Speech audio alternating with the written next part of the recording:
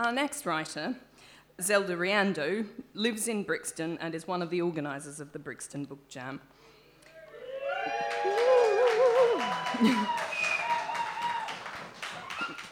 She's the author of 3 books, Kappa Scripti, Fukushima Dreams, and Good Morning Mr Magpie, which she will be reading from this evening. She's a contributor to the Poetry Library and an occasional journalist. When not writing, she can be found child wrangling and making digital products. Please welcome Zelda Riando to the stage.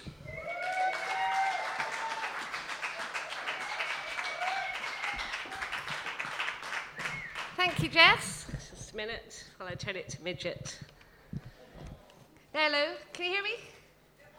That's probably a pity.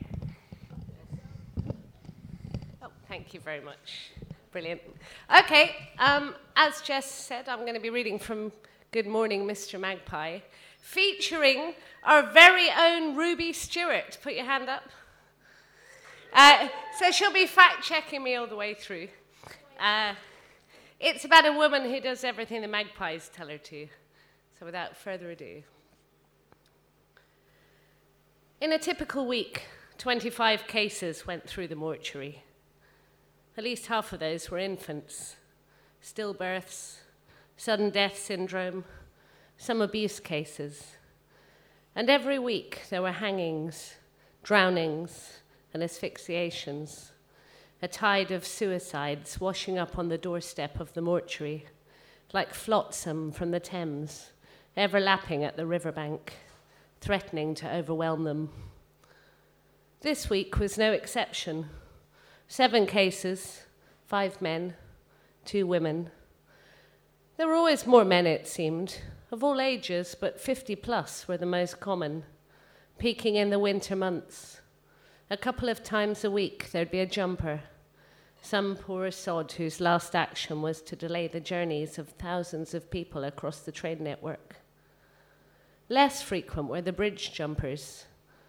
Was it because of the lack of witnesses, or a worry that a jump from a bridge might not be guaranteed fatal? Such questions were academic, a matter for the number crunchers, not something that Ruby usually had time to ponder when she was flat out, trying to keep ahead of the backlog. The new locum had called in sick again, and it seemed like it wouldn't be too long until the doctor signed him off. Stress. It got some people like that. Death, day in, day out, the full spread of human wickedness and weakness. So Ruby was down a body already, and the vice was off to annual leave. Joy. Fingers crossed there weren't any major incidents, or they'd be fucked comprehensively. Ruby started assigning cases to the people that were in, giving herself the most complex, and making sure she balanced the infants and the adults. There was nothing worse than a whole day of babies, and few people had the mental fortitude to handle more than 1 infant abuse case a week. It was best to get these over early in the day and follow them with a couple of the more academic jobs. Speaking of which, Prof was due in on Tuesday, as he regularly did, to consult on some of the more abstruse and complex cases. It was probably about time she mentioned the messages to him. Hadn't seemed smart to do it by email. She should have said something after the first one, or at least the second. Now she's not quite sure how to broach the subject. She had no proof except some almost invisible cuts and a collection of scraps of paper in her pocket. It was true, they'd all been men, all middle to old-aged, and they'd all apparently hung themselves. But that was not enough in itself to build a pattern. Why these few, amongst the 200 people a year that die alone, with no one to arrange their funerals or treasure their effects? Old, male, and white. They were scattered all over South London. Someone has a problem with old white men? There have been 5 of them now. Ruby didn't know where to start, so she started with a list. Lists had always worked for her. In the left column, the victim's vitals, name, age, gender, cause of death. Then next to that, P for possible, question mark for maybe, and X for no connection, clean. She was going to have to go back over the cases she'd already cleared, those that were still in the fridges, awaiting proper disposal, and satisfy herself she hadn't missed any clues. Ruby made herself a cup of tea and sat down at her desk again to mull over the problem. There must be a pattern. It was clear that the marks had been added after death. There was no blood around the neat incisions. So there must be a who and a when. Someone had access to the mortuary. There's no point looking for camera footage. No CCTV. Fingerprints? That kind of stuff lived in books. And anyway, the whole place was steam cleaned regularly from top to bottom, with daily scrub downs of all the work areas. The marks had been made by a surgical quality instrument, probably a scalpel, of which there were many in the mortuary. One less would never be noticed. So, who and when? Hard questions to answer, and no clues, apart from the fact that the body couldn't have been frozen when they were marked up. So, before, during, or after the first post-mortem, but before they went in the freezer, or immediately after death, which would suppose a single person there at or shortly after the time of death in each case. That didn't make sense. For someone to be connected to the deaths of so many random people would suppose they were a serial killer. In that case, why would they leave so many clues? Unless it was some kind of calling card. A lot of questions. Ruby was used to answering questions. After all, the key question she had to answer daily was, what was the exact cause of death? Which sometimes took considerable pathological detective work, not to mention a wide understanding of human nature and habits. Usually, the detective work started and ended in the mortuary.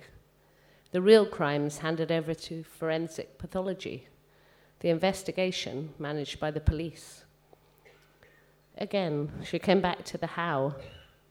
Hypothesis 1. The cuts were inflicted immediately post-death.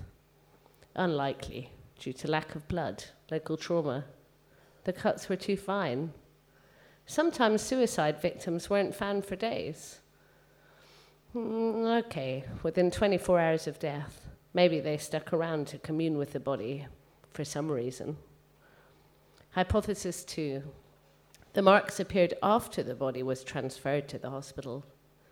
Access to tools, access to a range of bodies to add the marks to. And why? Maybe it was some kind of tagging system, a series of messages or warnings. Not a murderer, but a subtle way of linking a series of deaths, as if to say, investigate me, please. And only likely to be noticed by Ruby or Zoe, who would tell Ruby immediately if she found something weird. Could it be a message from me? For some reason, crazy as it seemed, Ruby found herself leaning towards this as the most convincing explanation. It just felt right. In Ruby's experience, the simplest reason was usually the right one. The more complicated, the more likely that there were lies involved. So, assuming it was a message from me, who and how? Maybe the how would answer the who. How had someone got access to those cadavers? The mortuary shifts ran from 7 to 4 normally. Anything after 4 was overtime, and the mortuary was pretty much guaranteed to be unstaffed. When? Nighttime. Of course, it was locked at night, but that wouldn't stop someone with the right level of access. One approach would be to cross-reference the date the bodies in question were admitted with the night shift rotas. With literally hundreds of staff on, that could be like looking for a needle in the proverbial. Or maybe not. Someone had to have access to the notes for each patient. then be able to match those to which the fridge they were stored in. Someone, therefore, who had access to computer records. Someone had to know their way around the mortuary, or at least have been there before. And someone had to be connected to Ruby, if I go with the assumption their barks are messages for me. Just then, Ruby's email pinged. Hi, Ruby. Yes, I'm still waiting for your software requisition. There's always one, isn't there? Lawrence. P.S. Cheese night? Lawrence. He could fit the bill. Access, knowledge, but what motive? Why would Lawrence want to send me messages that way? The message theory was feeling like a tottering edifice of shite. But when you've ruled out the possible, time's a wasting, Ruby. Autopsies won't do themselves. Hold that thought for later. Ruby shut down her computer and went to get suited up for the first case of the day. Thank you.